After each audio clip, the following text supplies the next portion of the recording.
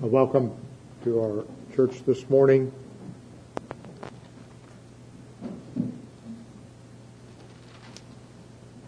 We're going to have a full day in the Lord. Please be in prayer for that. I did have lunch with Mike earlier this week, so I'm going to kind of be unclean, stay up here, and not go back after the service. I don't believe he's not infected at this point. Just an abundance of precaution. And I did not expect to be preaching this morning, so this message may be a little rough around the edges, but God is sovereign and we rejoice in that. Steve Benson reminded me, Pastor Oswald always told all of us men, and Ivan French in seminary said the same, that any preacher has to be ready to preach, pray, or die at a moment's notice. So I had a little bit more than a moment, but not too many moments. So turn with me to Luke 11.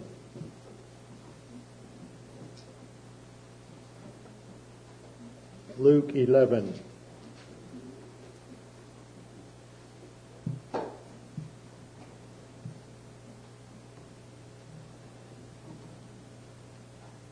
I have been meditating on this chapter as well as the sections I'm preaching on, so I do have some thoughts here this morning that I think will be beneficial to you.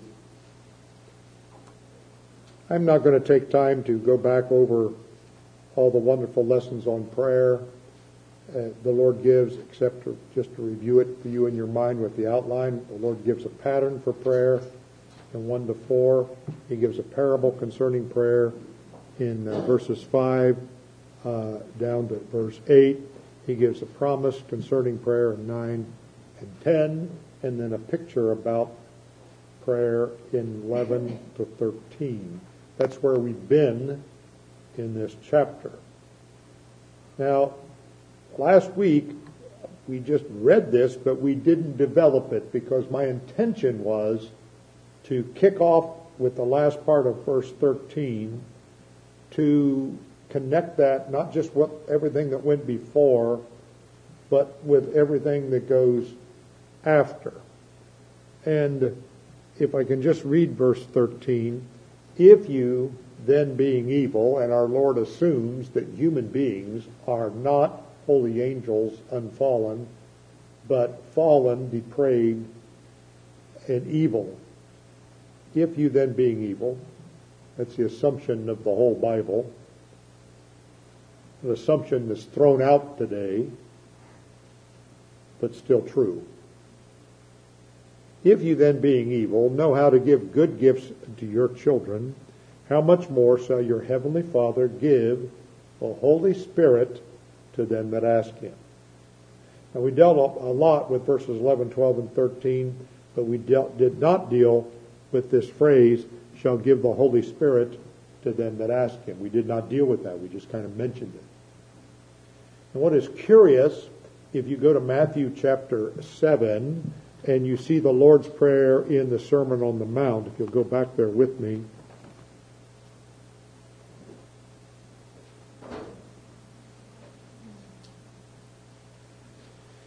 In the Sermon on the Mount, you have the Lord's teaching on the Lord's Prayer in chapter 6, verse 9 and following.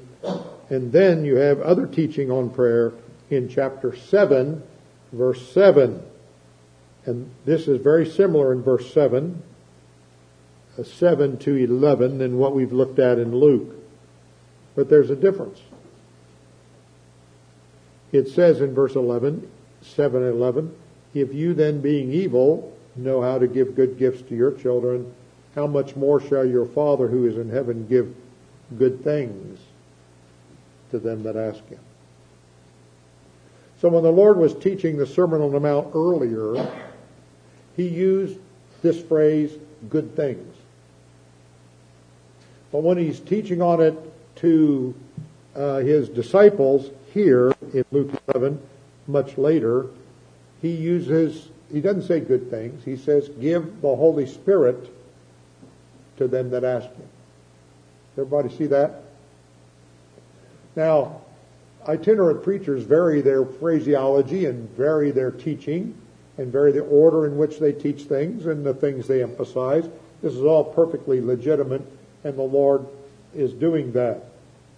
But it is an interesting difference, and it's a fascinating difference that is very significant.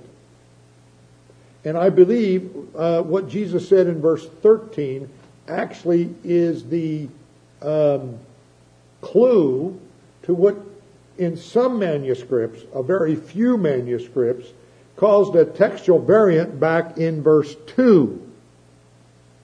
Verse 2 says, "Your kingdom come, your will be done as in heaven, so on earth."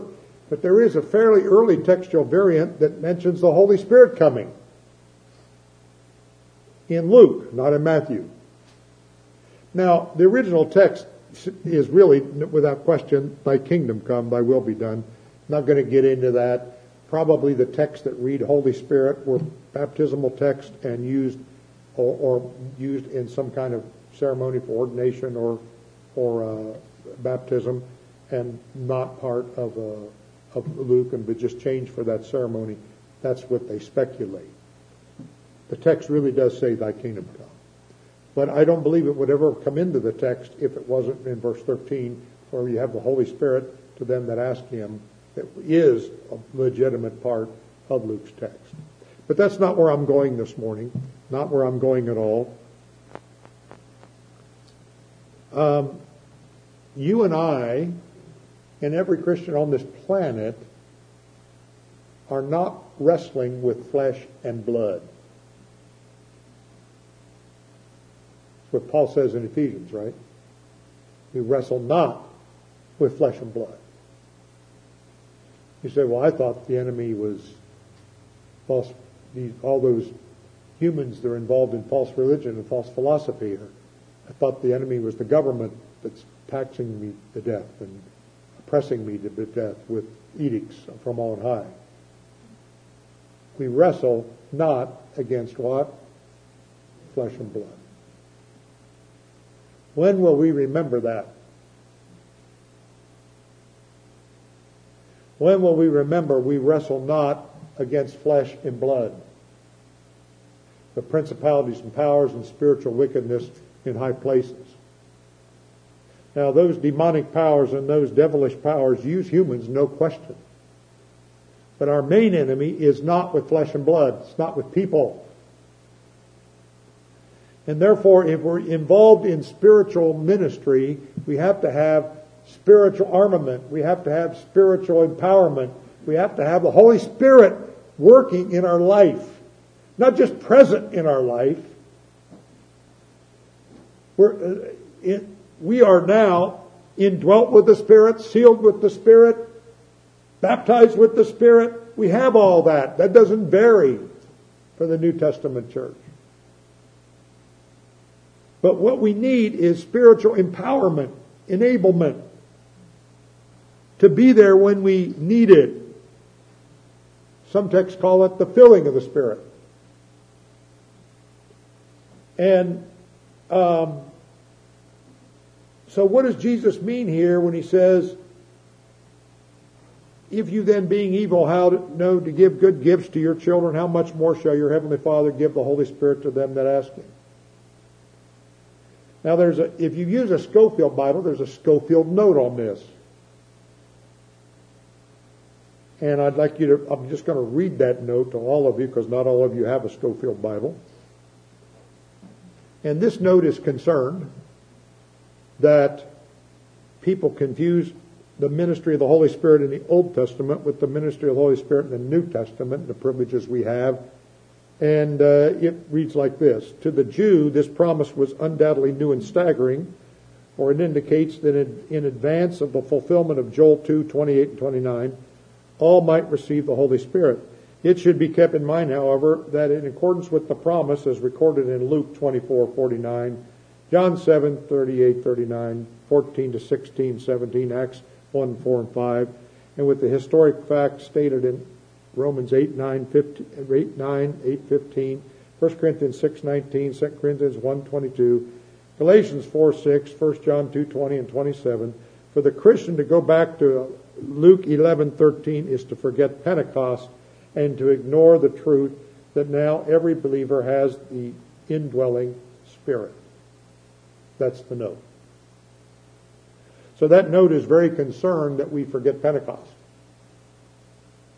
And that we already have the indwelling of the Spirit, and we already have the baptism of the Spirit, we already have the sealing of the Spirit, and all the rest. Well, it's true, we have ministries of the Spirit Old Testament people did not have.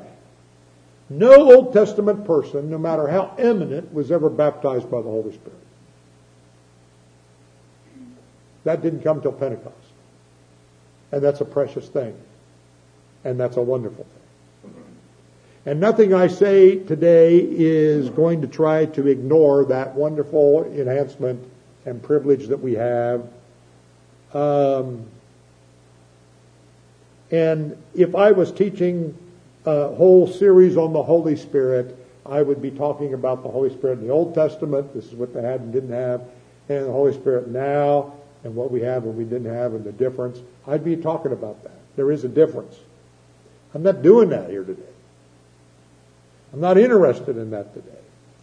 And nothing I say here this morning is going to try to forget that Pentecost happened, because it is a massive blessing. Peter calls it the beginning. It was the beginning of the church. And it's a wonderful thing. What I'm interested in today is a little different. And I know the Gospels, you're still in Old Covenant ground. You're not, the church age hadn't started yet. There is a difference. I know that. Jesus was born under the law to redeem those that were under the law, and his whole earthly ministry was under the Old Covenant, and the New Covenant begins with his death. Having said all of that, it's not what I'm interested in any of the things this morning. The Lord Jesus had his ministry as a sinless individual. Our Lord Jesus was the only sinless human that's ever lived since Adam and Eve fell. And yet he did his whole ministry under the power of the Holy Spirit. The Holy Spirit came upon him at his baptism in a special way. And that was an anointing for service and for ministry. And the Lord Jesus, I personally believe he did his miracles not in his own power, not that he couldn't do that, but his miracles were done in the power of the Holy Spirit, all of them. There's a little debate about that, but I believe he did his miracles in the power of the Holy Spirit. And I'm saying all this for a reason, because when we get into chapter 11, verse 14 and following, the Lord is not any longer talking to his disciples. He's dealing with crowds. There is a difference between crowds and the church. There is a difference between crowds and disciples, right? There's a lot of people that say they have big churches and all they've got is big crowds. And their very methods produce big crowds. And I repudiate the methods. I'm not interested in drawing a crowd. Not at all. But we should have a ministry to the crowd. I am interested in reaching the crowd.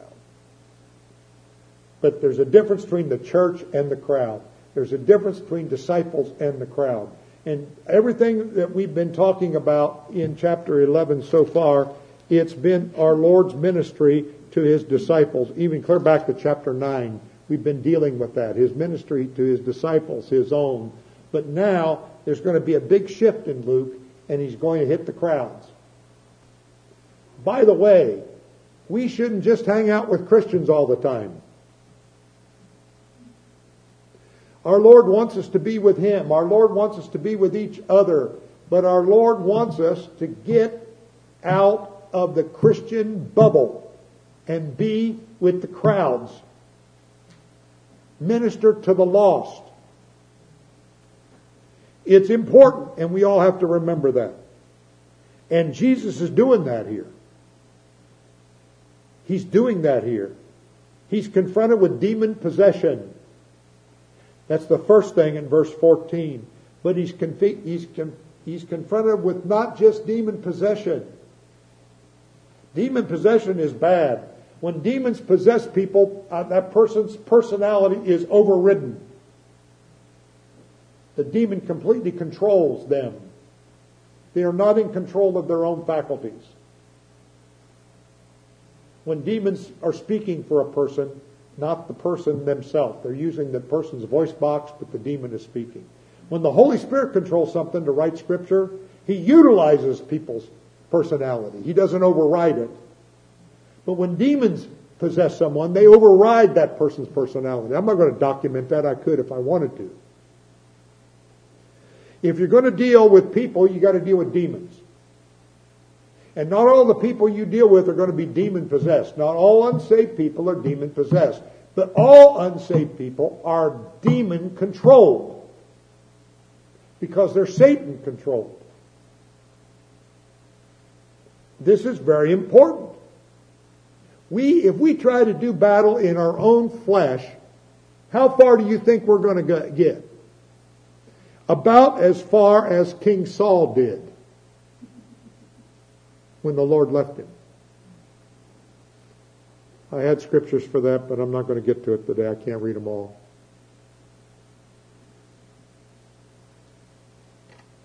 About as far as Samson got when he shook himself after Delilah's haircut.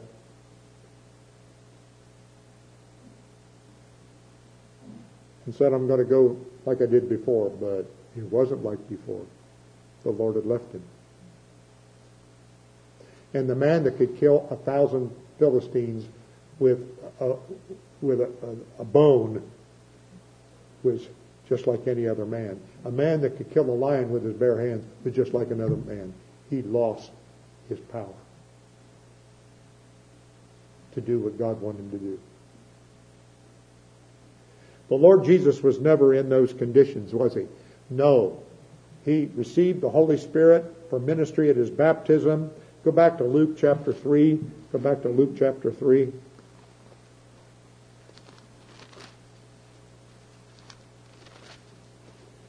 Verse 22.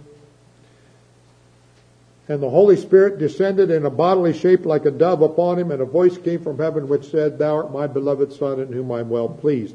What does Christ mean? It means the anointed one. Here He's anointed with the Holy Spirit to do messianic ministry. And in chapter 4, verse 1, Jesus, being full of the Spirit, returned from the Jordan and was led by the Spirit into the wilderness. And what did that result in? He bound the strong man, who is Satan, who we're going to meet in this chapter, in chapter 11. He defeated him by not being victoriously tempted by him. So he had power over Satan. God's people who resist sin have power over Satan who's promoting sin. Now I know the real defeat of Satan was at the cross. We know that when the prince of this world is judged.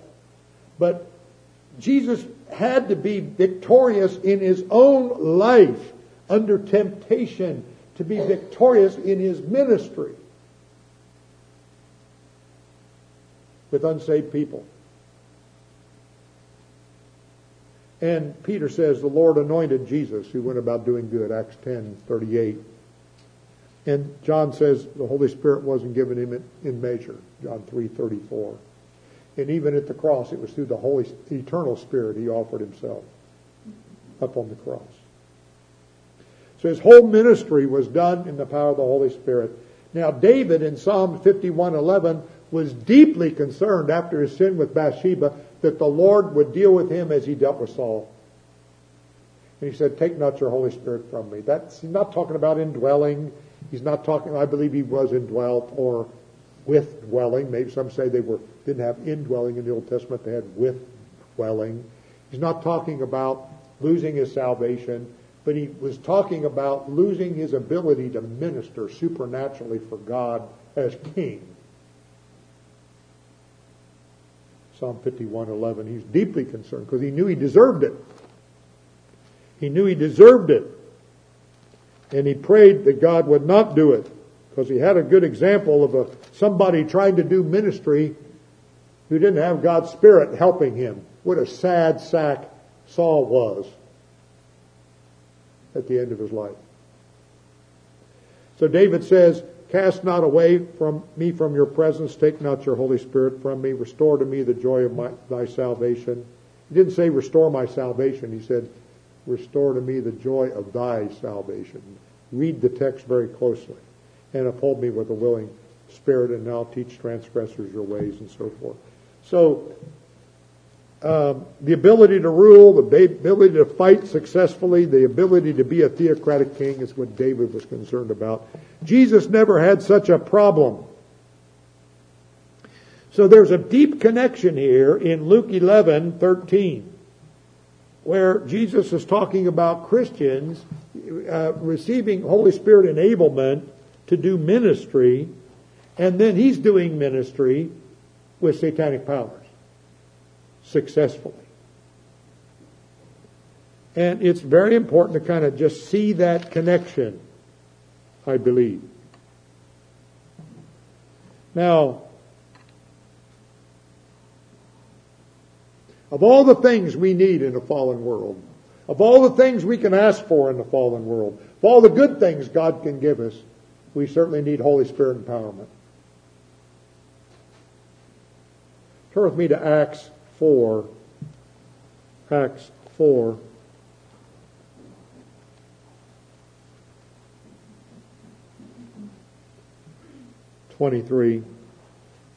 Now this is a post-Pentecost church. And they pray. And they pray. They're under persecution.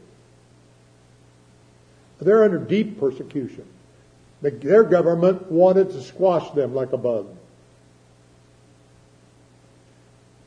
Their government had already imprisoned some of the church leadership, all of the apostles.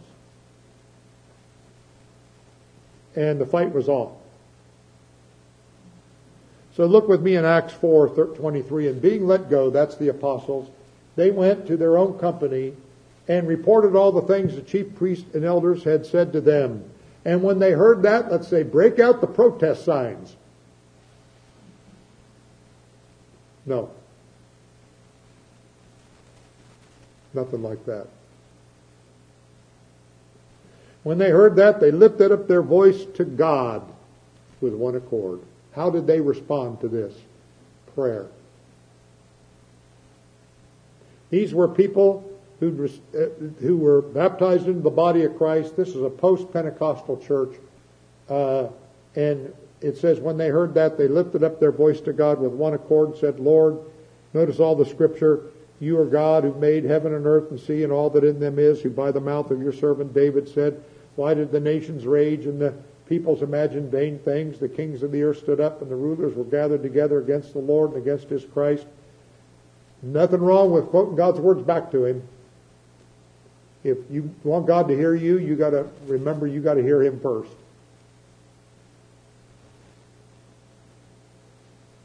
And it says in verse 27, of a truth against your holy servant, Jesus, whom you've anointed, both Herod and Pontius Pilate and the nations and the people of Israel were gathered together to do whatever your hand and your counsel determined to be done. And now, Lord, behold their threatenings, and grant to thy servants that with all boldness they may what?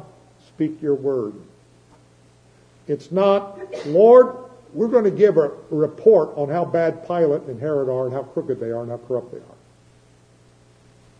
We're going to spread it all over the whole city.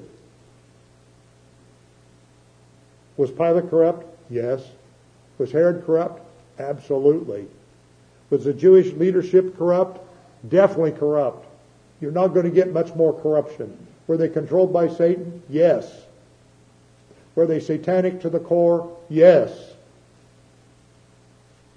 But the church is not concerned about reporting how bad they are. That's not their prayer. It says, now, Lord, verse 29, behold their threatenings, and grant to thy servants that with all boldness they may speak thy word. Lord, we got to be witnessing better and stronger and harder than ever, bolder than ever. We need boldness. Not to stand up and tell how bad all these people are, but how you've given us the gospel message. By stretching forth your hand to heal, and that signs and wonders may be done by the name of your holy servant Jesus.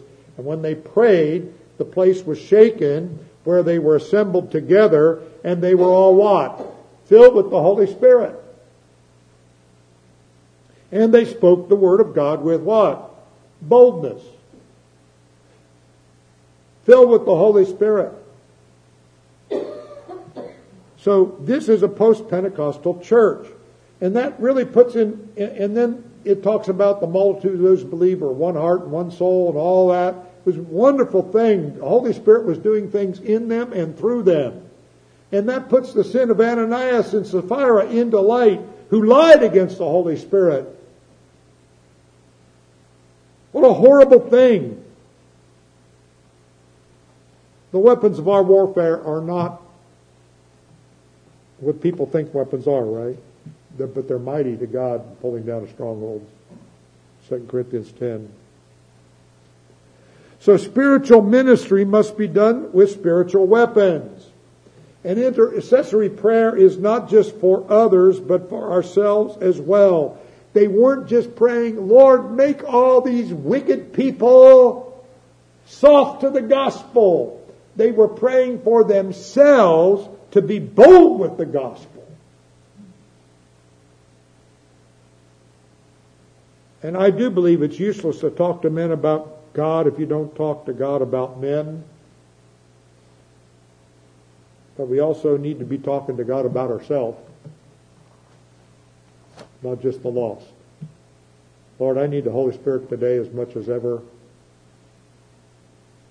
Now, it's not that praying for the Holy Spirit is the key to always being filled with the Spirit. God is sovereign when people are filled with the Spirit. Sometimes they're just filled, even if they didn't pray for it, in Old Testament and New Testament. The need's there, God does it. But important in Luke 11, I believe, is this picture of asking for it and getting it. You know, when you get it and you got it, you can be effective. Sometimes you get it and you haven't been smart enough to pray for it, but God just gives it in His sovereignty. Other times you get it because you prayed for it. Lord, I don't have to talk to these people. They're too hard for me. They're too deep in satanic deception. Help me this morning. Help me. The secret of Charles Haddon Spurgeon was not just his own deep study, but he, as you know, when he was preaching in church, there were 500 people every Sunday praying in the basement for that sermon. No wonder he became the prince of preachers. And so it's very important for us to grasp with all of this.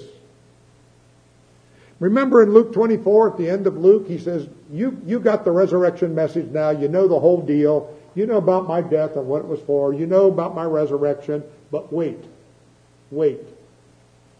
Don't do anything. Don't tell anybody yet. Tell nobody yet. You just wait. Wait for what? The Holy Spirit. That's how the Gospel of Luke ends. They're waiting for the Holy Spirit. And Acts 1 picks it right up. They wait for the Holy Spirit. 120 people waiting for the Holy Spirit. And only after the Holy Spirit came and they're baptized with the Holy Spirit and the church age starts and they have that empowerment, does Peter stand up and begin to preach. Now let's come back to our context in Luke.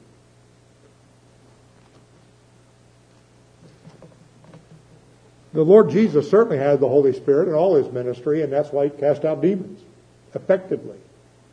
Effectively. And we need the same. Now we come back to the Lord Jesus. This sets up an amazing situation between the Lord Jesus and the crowds. Notice verse 14. But remember what He said in 13. And he, that's Jesus, was casting out a demon, and it was dumb. The demon wasn't dumb, but the man was dumb. It doesn't mean his IQ was low. It means he couldn't speak. The demon was causing a physical problem. It came to pass when the demon was gone out, the dumb spoke, and the people marveled.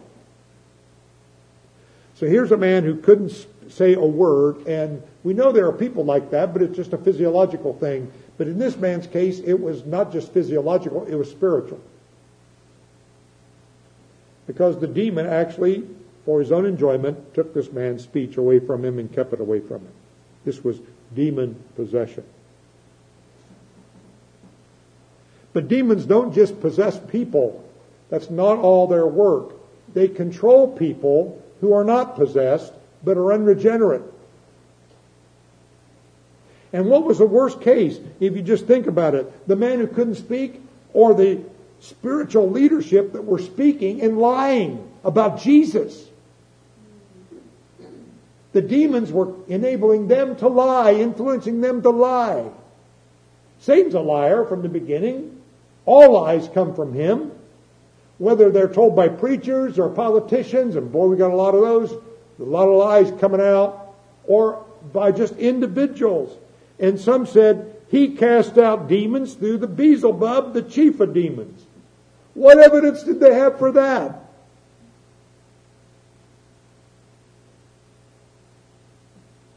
None. It was an evil imagination. It was an attempt to control the narrative.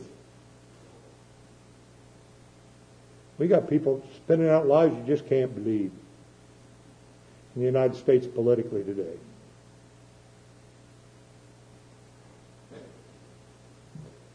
Politicians accusing other politicians of colluding with Russia while they're colluding with Russia.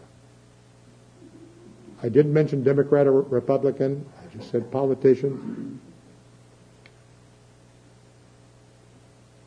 And these people were accusing Jesus of being in league with the devil. Guess who was in league with the devil?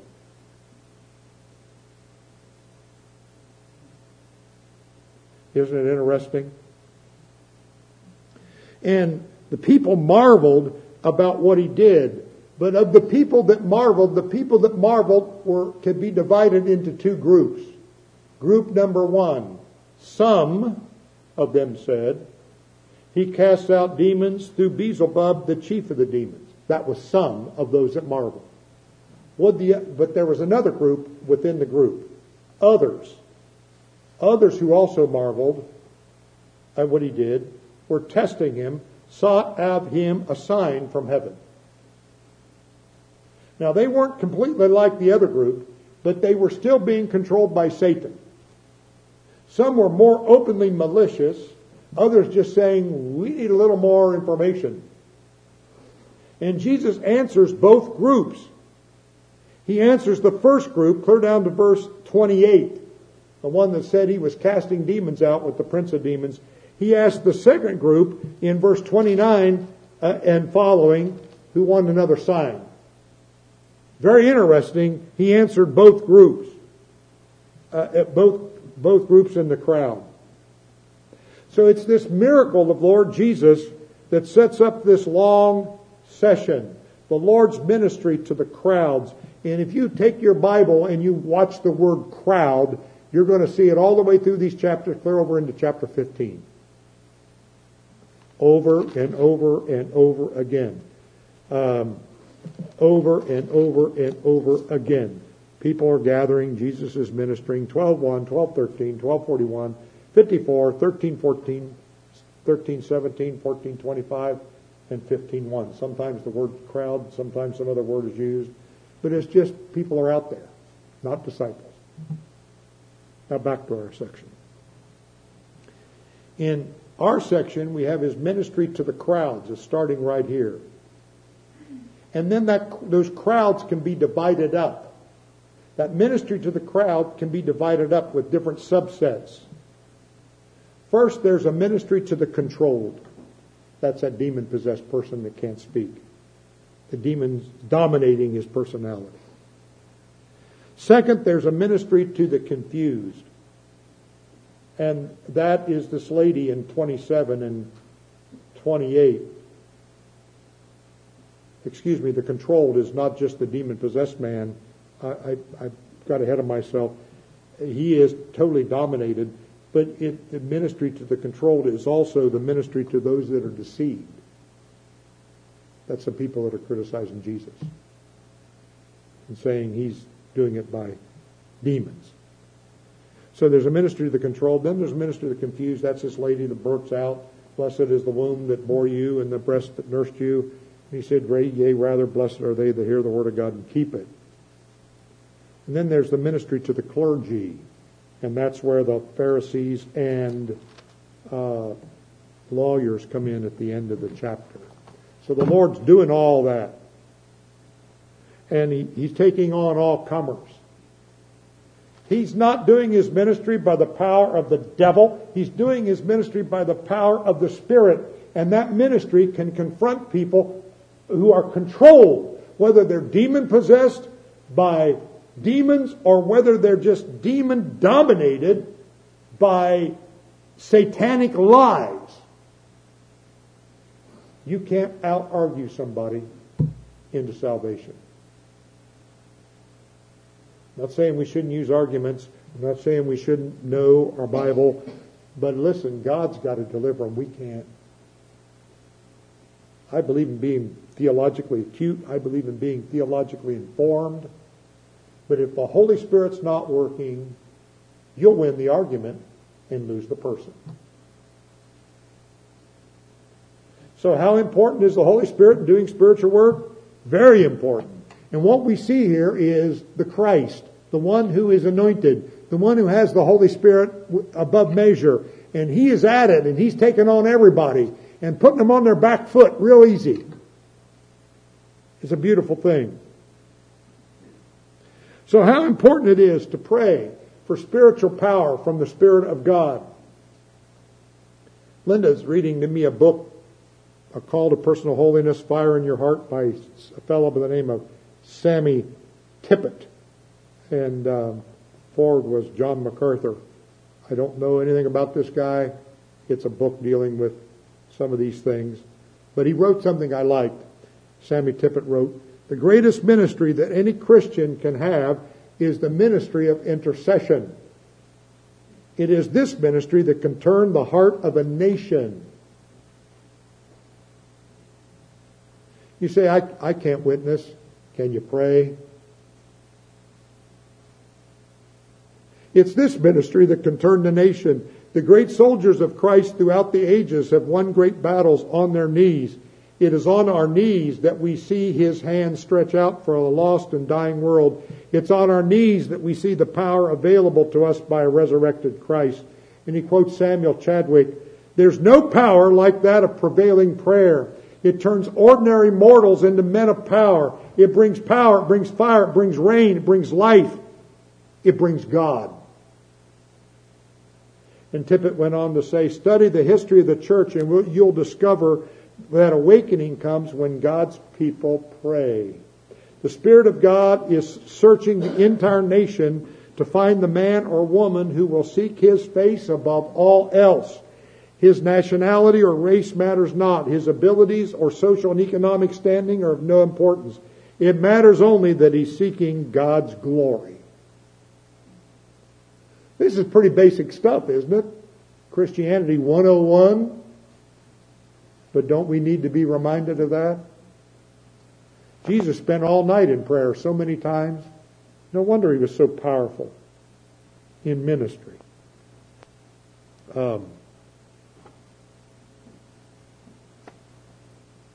At the beginning of this book,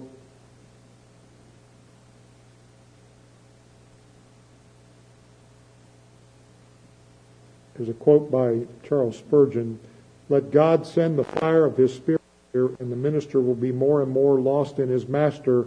You will come to think less of the speaker and more of the truth spoken. Let God but send down the fire, and the biggest sinners in the neighborhood will be converted. Those who live in dens of infamy will be changed. The drunkard will forsake his cups. The swearer will repent of his blasphemy. The debauched will leave his lust.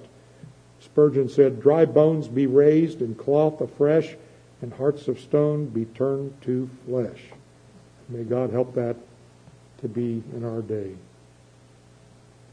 Now let's go back and just touch, and we'll come back on this and clean this message up a little bit when we have time to preach it, but not so extemporaneously. Come back here with me in just a moment. Verse 17. And he, Jesus, knowing their thoughts,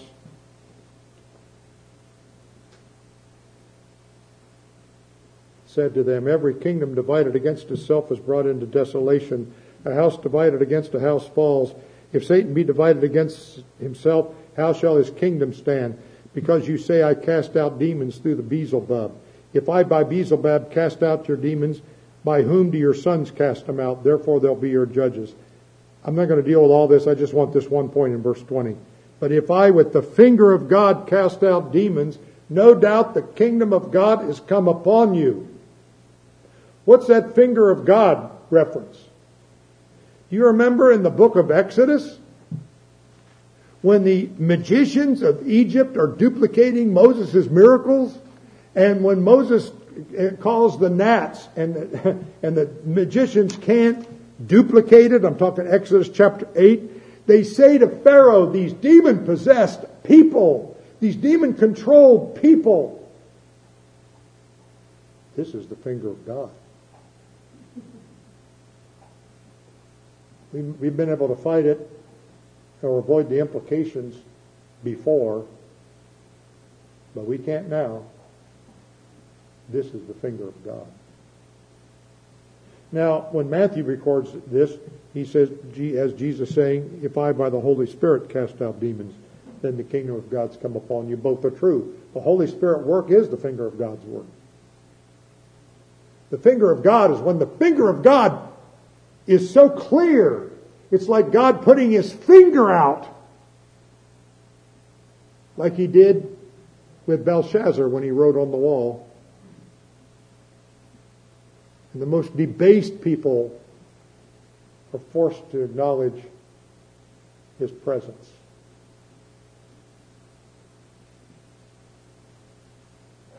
May God fill us with his Spirit,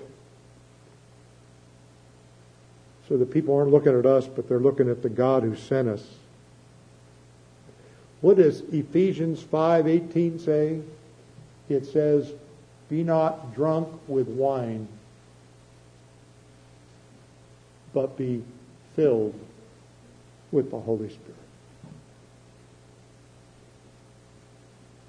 And I've always said in counseling, if you just get sin out of your life, that's never enough. And Jesus is going to say the same thing in verse 24 and 26. When the unclean spirit's gone out of a man, he walks through dry places seeking rest, finds none. He says, "I'll return to my house from which I came out." And when he comes, he finds it swept and garnished. Then he goes and takes to him 7 other spirits more wicked than himself, and they enter in and dwell there. And the last state of a man is worse than the first. Getting sin out or getting demons out is never enough. Never enough. Nobody can live on negatives. I don't do this anymore. I don't do that anymore. I don't do that anymore. That's my testimony.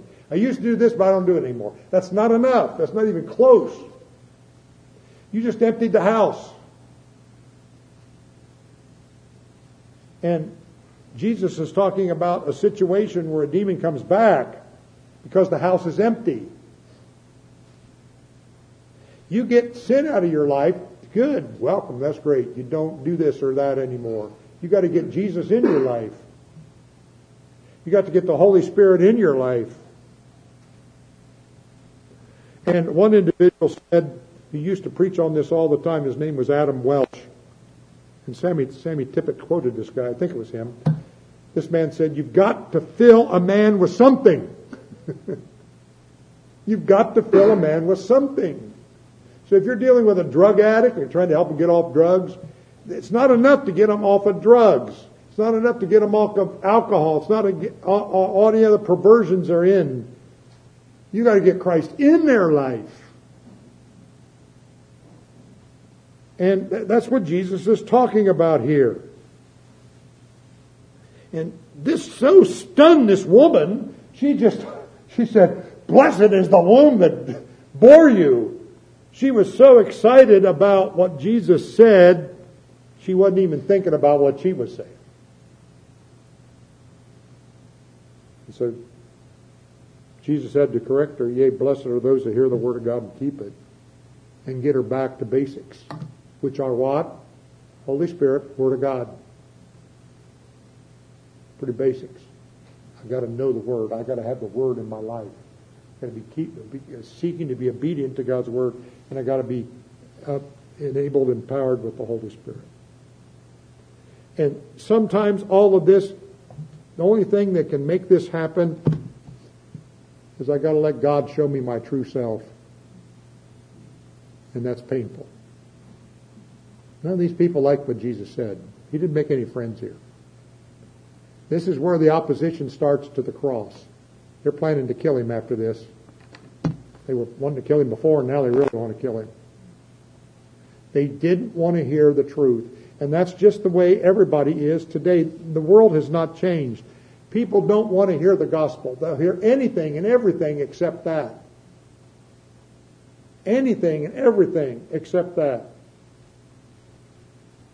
Harry Ironside, teaching on this section, quotes a story from Robert Moffat, a great African missionary. I'm going to read this and close. It was quite interesting. He said, "You remember the story of the African chieftainess." That's not a man. A man is a chieftain. This is a chieftainess. You remember the story of the African chieftainess in the days of Robert Moffat. He had noticed one day that he was to be visited by the chieftainess, and so he dressed up in his best clothes in order to meet her. She came attired in barbaric splendor, and as she talked with him, she happened to see a mirror hanging from the tree outside his cabin door. She'd never seen anything like it before. She went up to examine it, and when what she saw startled her. She beheld the ugliest face she'd ever seen. She looked on the other side and saw nothing. Then she asked for the explanation. Whose was that awful face she saw in the glass? He kind of put Moffat on the spot, didn't he? He explained it was her own face. When at last she was convinced it was true, she demanded the mirror. He did not want to part with it. He needed it to shave, to trim, and comb his hair. But she was insistent and offered to buy it from him, giving in trade elephant tusks. Now, all this was before.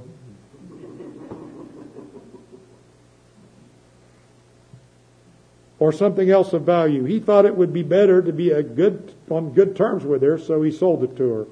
And when she received it, she took one last look of herself in it and dashed it to pieces on the ground, declaring it would never tell on her again. That sounds like mirror, mirror on the wall thing, and she didn't like it. It's never going to tell on her again. And Ironside said that suggests why these hypocrites were always finding fault with our Lord. We read in John's Gospel, the true light gives light to, or literally casts light on every man that comes into the world. Their wickedness was manifested in the light of his purity and holiness, so they charged him with being in league with the prince of demons. They tempted him by asking a sign from heaven, and it goes on and on. You know what? Same thing's going on today. I'm actually glad that things are the way they are. I think it's coming out, the ludicrousness of positions that people have taken philosophically, politically, spiritually, are really coming out. And it's very similar to Isaiah's day. Woe to them who call evil good and good evil. Isn't that exactly what they were doing to Jesus? Isn't that exactly what people are doing today? Who are the enemies today of modern culture in the West? Christians. Christians. Or Christianity. Any other religion's okay, not Christianity. Woe to them that call evil good and good evil, who put darkness for light and light for darkness, who put bitter for sweet and sweet for bitter. And then woe to them who are wise in their own eyes and prudent in their own sight. Woe to them who are mighty to drink wine and men of strength to mix strong drink, who justify the wicked for a reward and take away the righteousness of the righteous from him. All of that follows from this previous verse, right? You don't know right from wrong. All this other stuff, you're distorted. Satan, the whole world lies in the wicked one. He's a liar. Men walk according to the prince and power of the air. They're under control of satanic lies. The lie sounds better to them than the truth.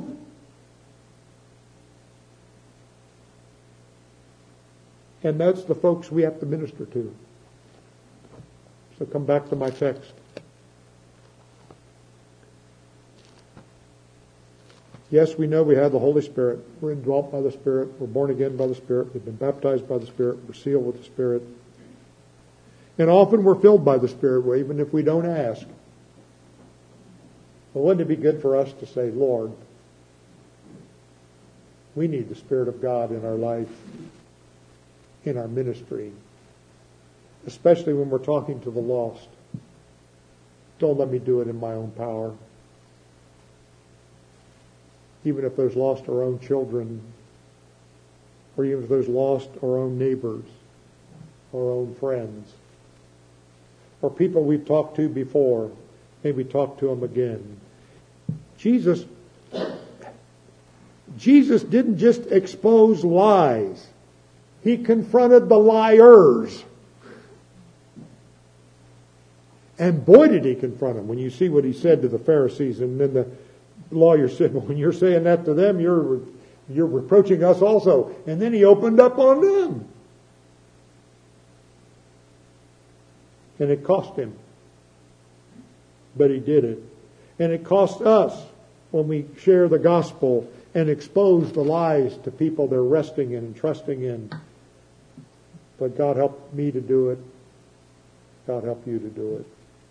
Graciously, with sensitivity, not with any kind of pride. That would be very wrong. But lovingly, wisely, letting the Spirit of God guide us on how much we say or don't say, what we do and what we don't do. Father, put your finger on this lost world through your church.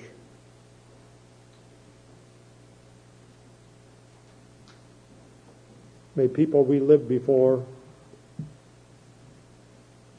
may people we speak to have to admit this is the finger of God and we can't deny it. That they see you and not just us.